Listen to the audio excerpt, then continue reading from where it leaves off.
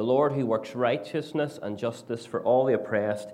He made known his ways to Moses, his deeds to the people of Israel. The Lord is compassionate and gracious, slow to anger, and abounding in love. And so again we see that compassion and justice go hand in hand, that God wants to see things to be just and to be right, and yet he is compassionate. And the great thing about that for us is that at times we want justice. We want justice for the brokenness that's in the world or things that are done to us, but we also want compassion because we are not perfect and we do things that are wrong. We want compassion for ourselves, but justice for other people. And the same is true of everybody else. And so we need a God who is going to be fully righteous, but is patient and long-suffering with his people, who doesn't punish us too quickly.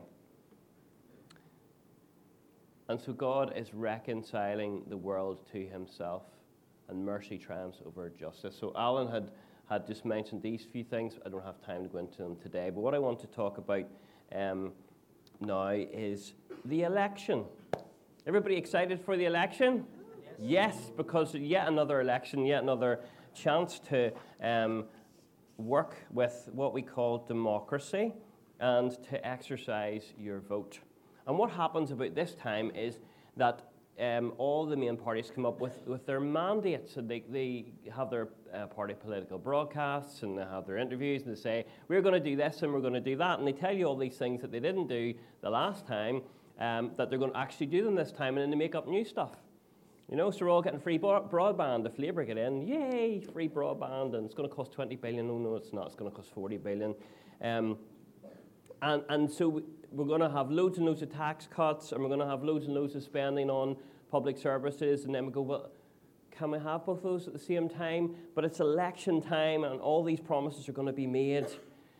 And a mandate is what a party lays out to say to you, this is what we're going to do, come and vote for us, and if we get in, we'll fulfill our mandate. And the problem with that is, it doesn't really happen that way. Sure it doesn't. There are lots of different reasons why. But what I want to say to you is this, is that when Jesus started his public ministry, he also had a mandate. His mandate was what he wanted to do, what he declared publicly that he would do, and what he has been doing, and what he will continue to do. And we find it in Luke 4. It's just after Jesus was tempted in the desert, and he went to Nazareth. So it's hometown, his home village, and again, the politicians do that. They go back to their hometown, to their home village, and they tell people what it is they're going to do. He went to Nazareth, where he had been brought up, and on the Sabbath day, he went into the synagogue, as was his custom. He stood up to read, and the scroll of the prophet Isaiah was handed to him.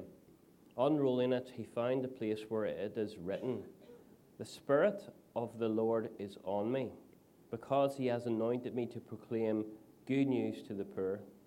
He has sent me to proclaim freedom for the prisoners and recovery of sight for the blind, to set the oppressed free, to proclaim the year of the Lord's favor."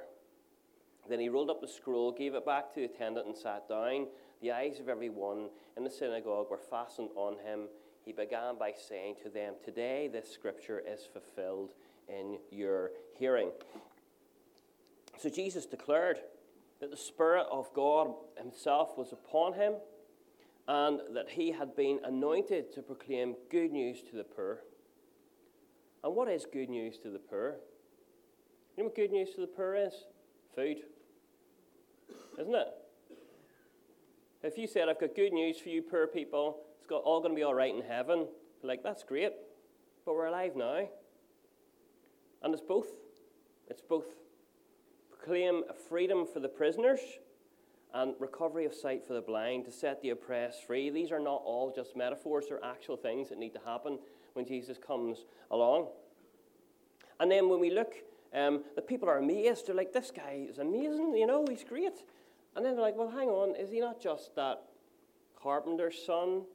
And like, who's he to tell us what to do? And so by the end of this, they're all really excited and amazed at him. And then, you know, a wee while later, they're trying to throw him off a cliff.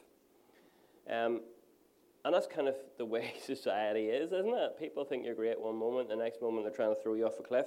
And And Jesus came and he lived amongst people and he lived out justice and he lived out compassion from his mandate. We see that he healed the sick physically and spiritually. He gave hope to those that were hopeless. He performed miracles in lots of different ways. He fed the poor. He championed the cause of the widow and the orphan. He spoke out against injustice. He got down in the dirt with the woman caught in adultery, stood between her and her accusers until they left. He invited the little children to come and sit on his knee, the people that were devalued within that society at the time he stood up for. Because within his being was justice and compassion. Jesus didn't say to his disciples, this is a justice and compassion day, guys, so we're going to go out and we're going to be nice to people today, and we're going to get t-shirts, and we're going to go and do this thing. He didn't need to do that. It was within him that when he saw injustice, he did something about it. He spoke up. When there was something wrong in the world, he fixed it. And so what happens then is that when Jesus dies and he rose again, and he sets his people on the same mission that he was involved in, to go and tell the good news. And the good news looks like good news for the poor and for the oppressed. It looks like the good news of salvation, what Jesus did at the cross. But holistically, it looks like very practical things as well.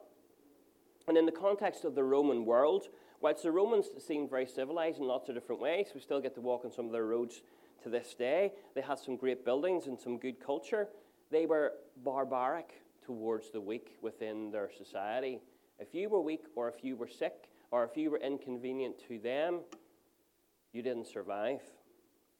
And that completely changed when Christians came along, because carrying the mandate of Jesus, they made a difference in the world, and they looked after the poor, and they looked after the weak. And when people were sick, rather than running away so that they wouldn't catch the illness too, they stayed with them. Throughout history, we see the work of the church is to bring the good news of Jesus in word, but also in deed.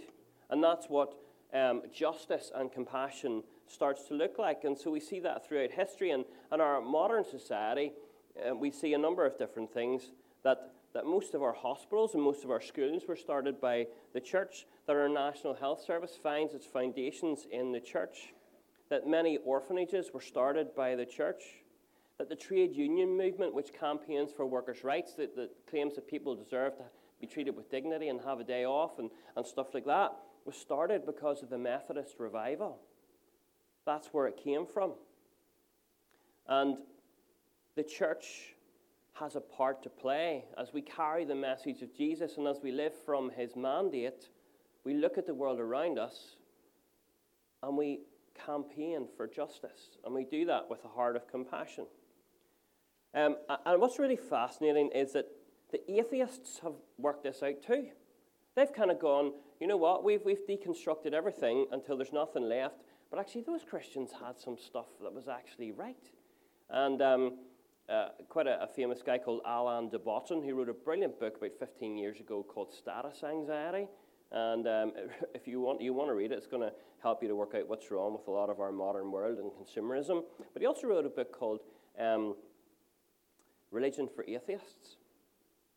Because he said, look, if we throw all this stuff out, we're going to miss all the good stuff that those Christians have. They might have got that whole God thing wrong, but a lot of the other stuff that they did was quite good.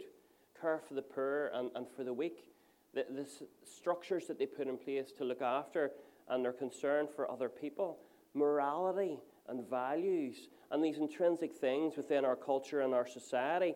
If we were to go and try and pull out the threads of Christianity from our modern society, like you would from pulling out a thread from a rug, you would find that everything would just start to unravel.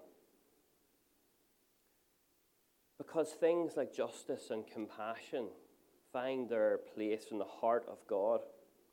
And we read this in the Old Testament as well.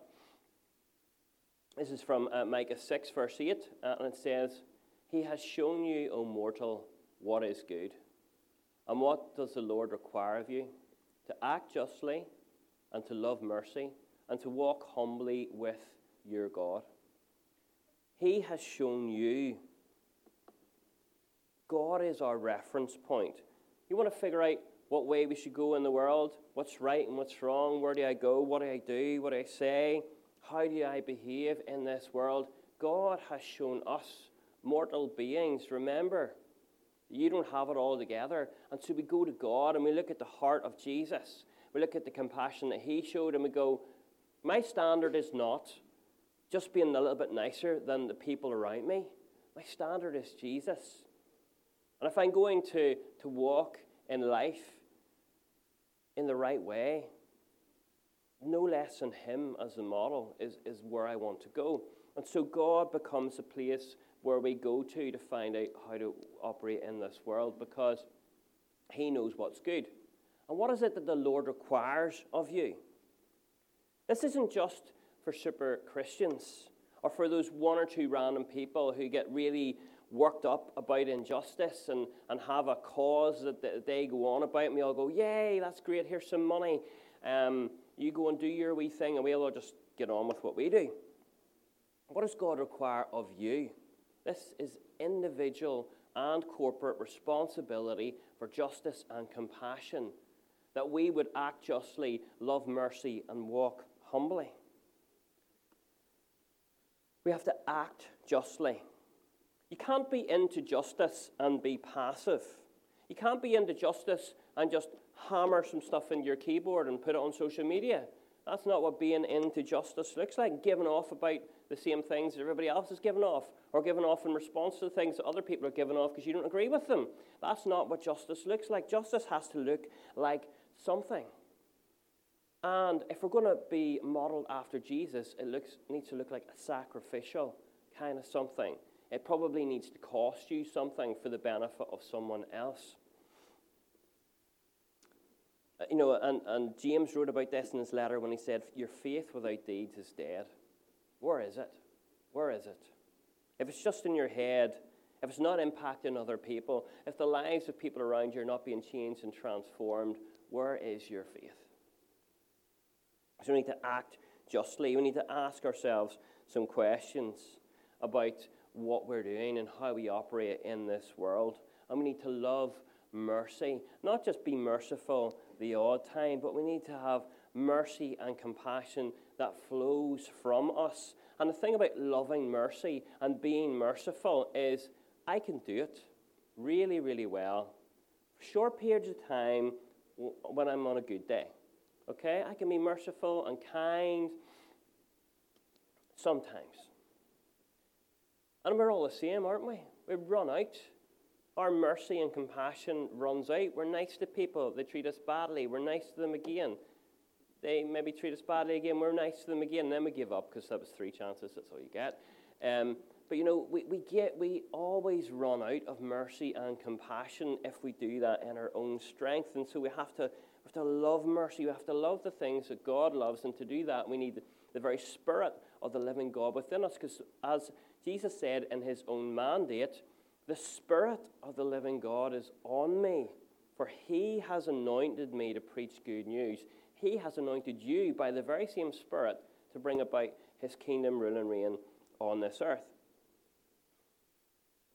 You see, we're not just here to tell people what they're doing wrong and look down our noses at their bad decisions, because actually that's what people think Christians do. We've got it right, you've got it wrong, we're going to tell you that you're wrong and we're right, and if you want to be right, you need to stop being wrong and be right with us. And we'll tell everybody else that they're wrong. The essence of religion. It has to look like something. And Jesus says this later on. I don't have this on the screen, but he says in Matthew 25, in the picture of the sheep and the goats, when people stand before God at the end in judgment, he says this, then the king will say to those on his right, come, you who are blessed by my Father, take your inheritance, the kingdom prepared for you since the creation of the world. For I was hungry, and you gave me something to eat. I was thirsty, and you gave me something to drink. I was a stranger, and you invited me in. I needed clothes, and you clothed me. I was ill, and you looked after me. I was in prison, and you came to visit me. And then the righteous will answer him and say, Lord, when did we see you hungry and feed you, or thirsty and give you something to drink? When did we see you a stranger and invite you in? And it says then in verse 40, the king will reply, truly I tell you, whatever you did for one of the least of these brothers and sisters of mine, you did for me. Jesus hides himself in the poor, in the oppressed, and in the broken. He identifies himself so much with them that he says, whatever you did for the least of these, it's just like you're doing it for me. Do you want to do something for Jesus? Yes, I do want to do something for Jesus. Well, Jesus is with the poor and the oppressed and the broken. Jesus is all around the world right now in broken places. Do we still want to do something for Jesus? He's with the people that smell bad and that stink of alcohol and swear at us. Let me tell you a little secret. I love it in church when church smells bad. Because when I can smell people who haven't maybe washed and who maybe smell of alcohol or whatever else, I think we must be doing something right. Because if you all smell nice, then that tells me that we're not looking after the poor and the oppressed. Then that's true, isn't it? If you really want to identify with the poor and the oppressed, you've got to deal with the smell that comes with that. Is that too uncomfortable? But that's the truth. So justice for us as people needs to start with stewardship. Welcome, Lee. Okay, justice starts with stewardship. Let's widen our conversation on justice. And what we need to realize is that this all comes back to Genesis. It all comes back to the original creation mandate. Hopefully I have this on the screen. Yes, I do. God created human beings in his own image. In the image of God, he created them, male and female. He created them. And then God blessed them and said, be fruitful and multiply, fill the earth and govern it. Reign over the fish in the sea, and the birds in the sky, and all the animals that scurry along the ground. Then God said, look, I have given you every seed-bearing plant throughout the earth and all the fruit trees for your food, and I have given every green plant as food for all the animals, the birds in the sky, and the small animals that scurry along the ground, everything that has life. And that is what happened. Then God looked over all he made, and he saw that it was very good. Very good. Well done, God. Very good. You know, good is one of those words my wife gives me a hard time about, don't you? Like, she asks me about something, I'm like, yeah, that's good. Stop saying that word. Use other words. But very good. God says it's very good. He then gives, so the creator of the universe gives his very good to humanity and says, could you look after that for me? Could you look after that? Could you be good stewards of that? Could you look after each other and all creation? And in fact, I'll just give you a bit of a summary of all the animals and birds and stuff that I made. That's part of your looking after. There you go, look after it. So imagine I said to my kids, look, I'm going to have to go away for a year. I've got some things to do. Can you look after the house for me? And a year later, I pull into my street, and I look down the street, and I see my house and think, they haven't cut the grass. I thought we had glass in our windows. Why is there no roof in my house? And my kids, I get to the door, and they're like, yay, Daddy, we're so glad to see you. And I'm like, I'm glad to see you too. What happened to the house? Don't ever worry about the house, Dad. We're still here. Can you get us a new house now? And kind of like that's the way Christians very often view the world. It's like we've been given stewardship of the world. We know Jesus is coming back at some stage, and we're kind of going, I hope when Jesus comes back, he's going to sort the mess out that we've made. And what if Jesus comes back and goes, right, guys, how have you got on with stewarding the planet? How have you got on with looking after the poor and the oppressed? How's the environment going? Oh, Jesus, I'm so glad you came back. Can you take us up to heaven now so we can play harps and float on clouds? Because this is a real mess down here. And Jesus is like, no.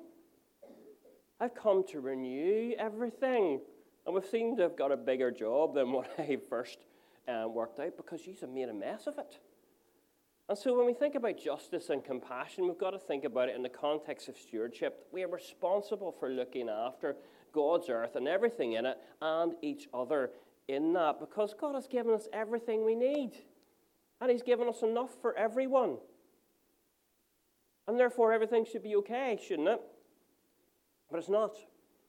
And I could talk about all the different subjects and topics around this endlessly, and I have lots of opinions on it. But what I want to do is just challenge us to think about, when we have the heart of Jesus, what starts to change in our lives. And if we're called to be stewards, how do we take personal responsibility for our actions and how our actions affect other people and the wonderful, beautiful environment that God has placed us in. This has to be about personal responsibility for justice and compassion. It's a stewardship issue. Let me give you just an example, and this is just an example, but let's say Christmas, right? If you're offended by the word at the top of the screen, deal with it. Crap-free Christmas gift buying guide.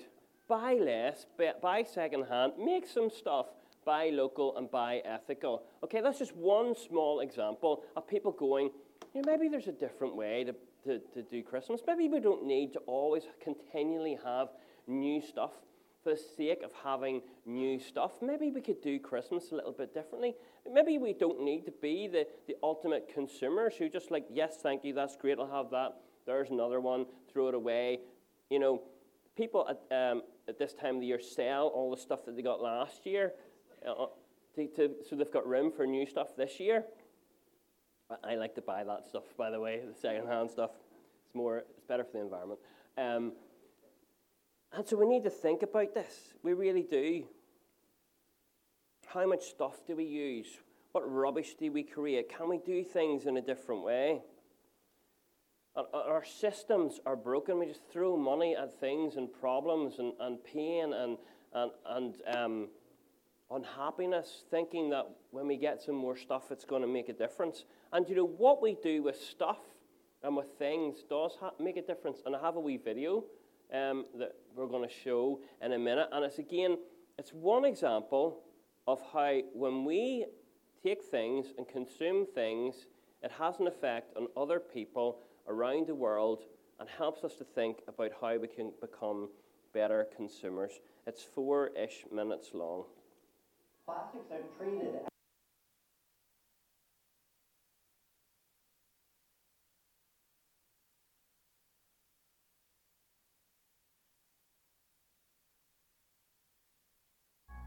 and it keeps on being a problem at every stage along the way. Why is it that we're seeing so much more plastics entering the environment?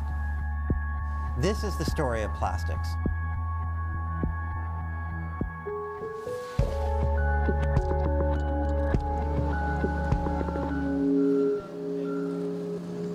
We got into recycling because we thought it was the right thing to do. Of course, it is a disposal service. At its core, it's taking stuff that people don't want anymore and trying to do something better than landfill with it. In 2013, under significant pressure from our city council, we began accepting non-bottle mixed rigid plastic. So all the plastic containers, berry containers, keg cups, plastic cold cups, from Starbucks. Procter & Gamble wants us all to believe that all their packaged goods are in, totally environmentally sound packaging. They want us all using single-use packaged products so that we're just, on the supply chain. It's totally unfair to the cities and the recyclers on the back end, because then everyone says, oh, it's recyclable, it's recycle ready, you should collect it. Well, then what?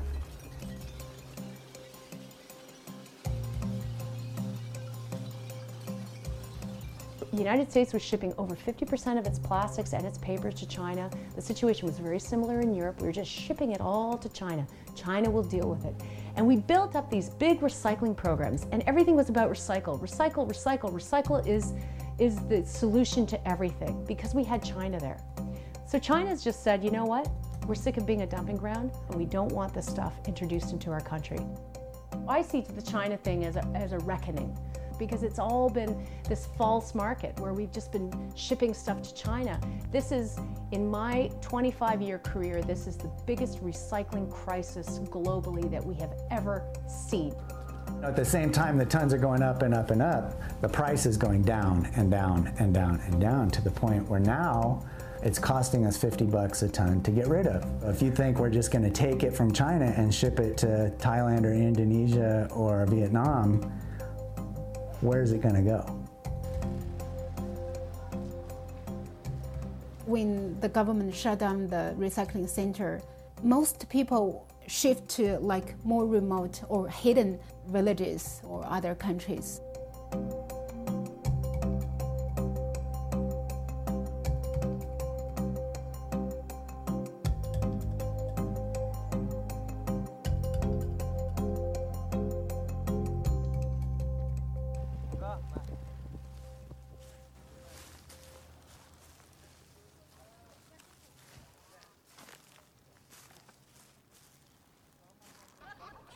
From US. This Nestle from UK. Yeah, it's from Australia. This came from Toronto. Dunkin' Donut. It's from Oregon. From New Zealand. Divana.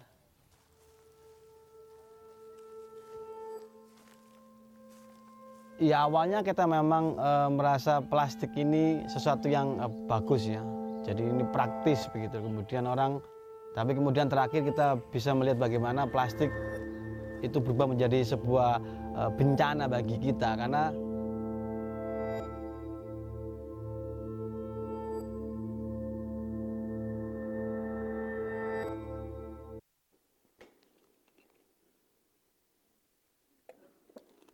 It's terrible, isn't it? So that's just one thing. That's just one thing. Okay, our oceans are full of plastic. We're burning fossil fuels. We're cutting down trees, and society is getting anxious about it. And so we have people like Greta Thunberg, this 16-year-old girl, who basically says, you know, hey, people who have grown up, you're destroying the world, and I'm going to have to live in that. And then, you know, then people have built sort of certain media campaigns around her, and then other people are criticizing her, and we're all getting anxious and stressed and angry because the world is a mess, and this group's blaming this group, and what are we going to do? We do have to take personal responsibility, but what if Christians could actually be a voice of reason, a voice of peace, and a voice of hope in the midst of these crises? Because you know, what we can do is put ourselves in one place, one part of that argument or the other. You know, I think the answer is everybody needs to become vegans because I'm a vegan and I think veganism is the best thing ever, so let's all become vegans. And then we'll go, well, what about all those massive kind of undercover hydroponic farms where people are working in ridiculous temperatures and covering hundreds of miles of agricultural land to make all the food for the vegans, and so people go off and go crazy and annoyed about that, and this anxiety that fills our society where there's one problem and there's a solution and it's these people's problem, and actually what I think we need to do as Christians is to be, as Eben Friedman talked about, and we've mentioned it quite a number of times, is to be the non-anxious presence in the midst of this, that actually when we come with the heart of Jesus and we take personal responsibility. But as Christians, we need to start by taking personal responsibility for our actions. What do bottled water companies make? Right? Because we probably know the answer now. They don't make water. They make plastic bottles. Okay? And they fill the water from the tap and sell a plastic bottle to you with water in it. So this is a plastic bottle from our house. So what we just started doing, just to be practical, is that we just actually, when we finished with them, just come up with this brainwave one day. I thought, what if I actually put more water from our tap into the bottle, close the lid again, put it in the fridge, and then take it out and drink it? Oh my goodness. I don't need to buy any more bottles. And in fact, if you buy better quality ones, they'll last for ages. Do you know, anybody have these? No, nobody has those. So just one company in America sells 24 million of these a day, right? You put them in your little coffee machine, and then you know, the problem is it lands in somebody's garden. Somebody has to hoke through it and deal with it and try and work out how to process it. And so then I just bought these. It's exactly the same thing, except it has a lid. Revelation. You could put your own coffee in that and close it and put it in the machine. Wow. No more wasted plastic.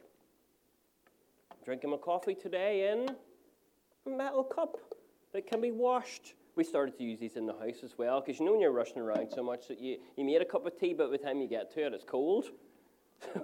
We use travel mugs at home. It's quite sad, really, isn't it?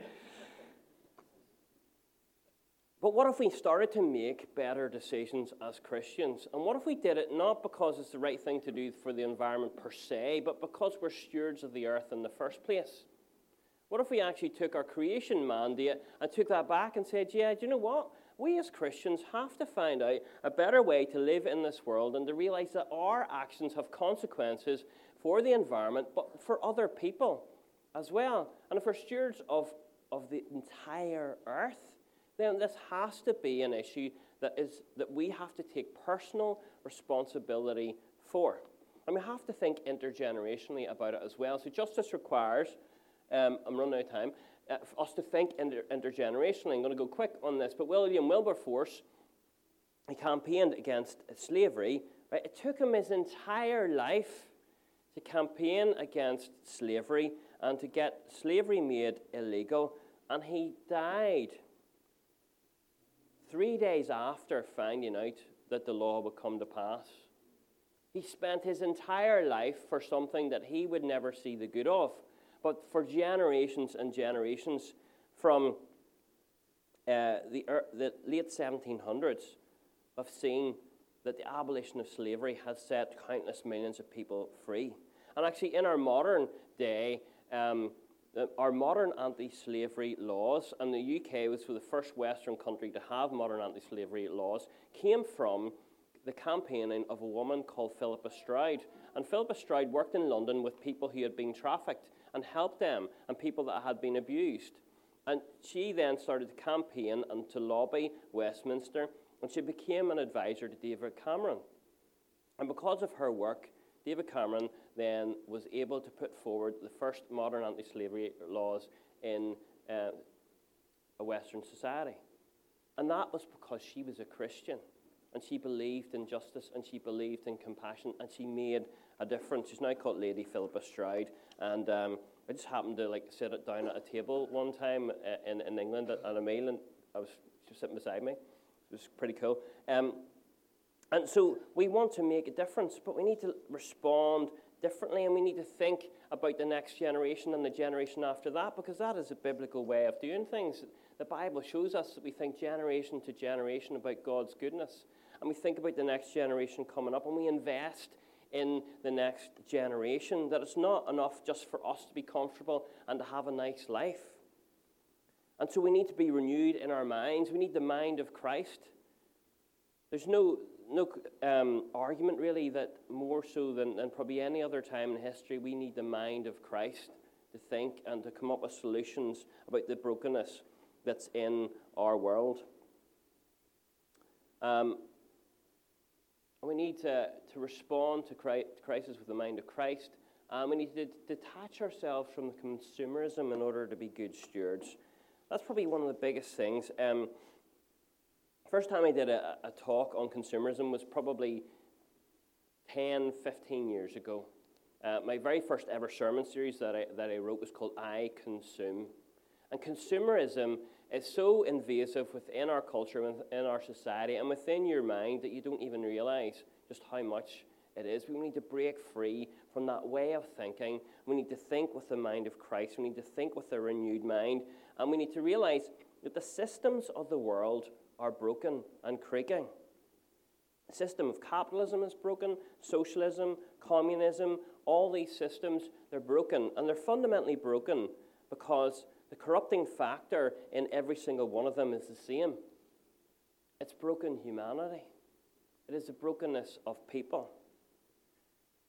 The most common, I love post-apocalyptic genre, okay, where the world comes to an end in some catastrophic way, whether it's zombies or illness or nuclear war. But one of the classic ways that they do this is that humanity build a computer system to look after the earth, and the computer system becomes self-aware, and it looks at the earth and figures out, how am I going to look after the earth? Well, the biggest problem on the earth, the biggest parasitic thing that is on the earth is humanity. And to save the earth, the computer system, might be called Skynet, but might be called other things,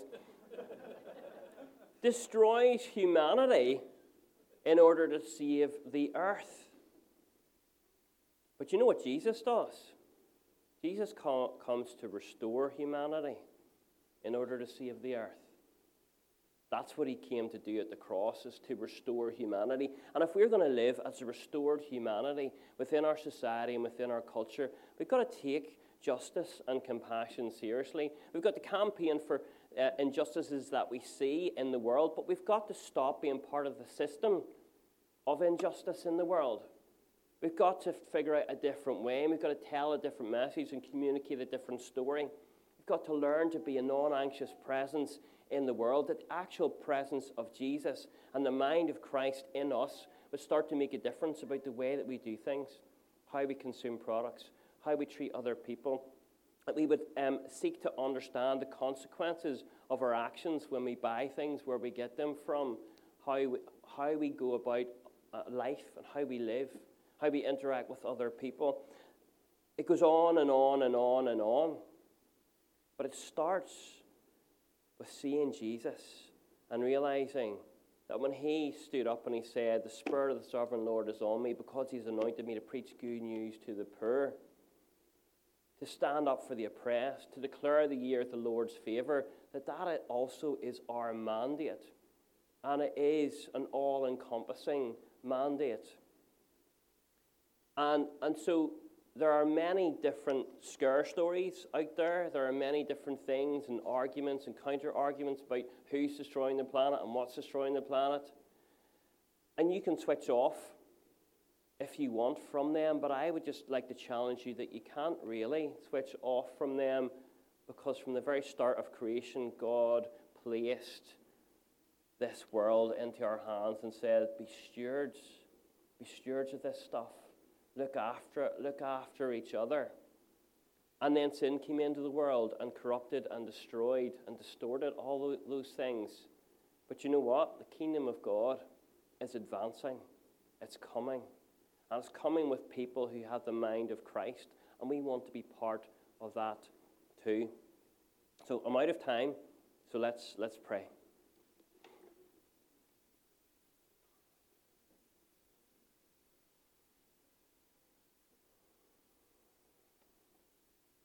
God, I just thank you for your goodness. I thank you for the wonder of your creation. God, I thank you for your presence with us.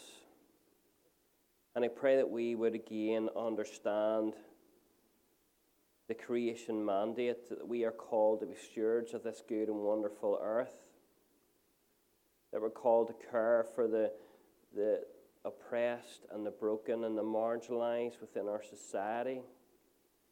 God, we need your renewing presence. We need your mind. We need to think creatively with the mind of Christ. God, we thank you that we are transformed by the renewing of our minds, by the work of your Spirit, that we can live on this earth and understand our place, and that we can play our part. And Jesus, I pray that your name would be lifted high, that your goodness would be declared, but it would be seen in action as well as your people take justice and compassion seriously. Teach us, Jesus, how to be that non-anxious presence in the world, that we wouldn't be pulled one way or another based on people's opinions or perspective, God, but we would seek your will, seek to follow your ways, respond to your voice. In Jesus' name, amen. Thank you very much.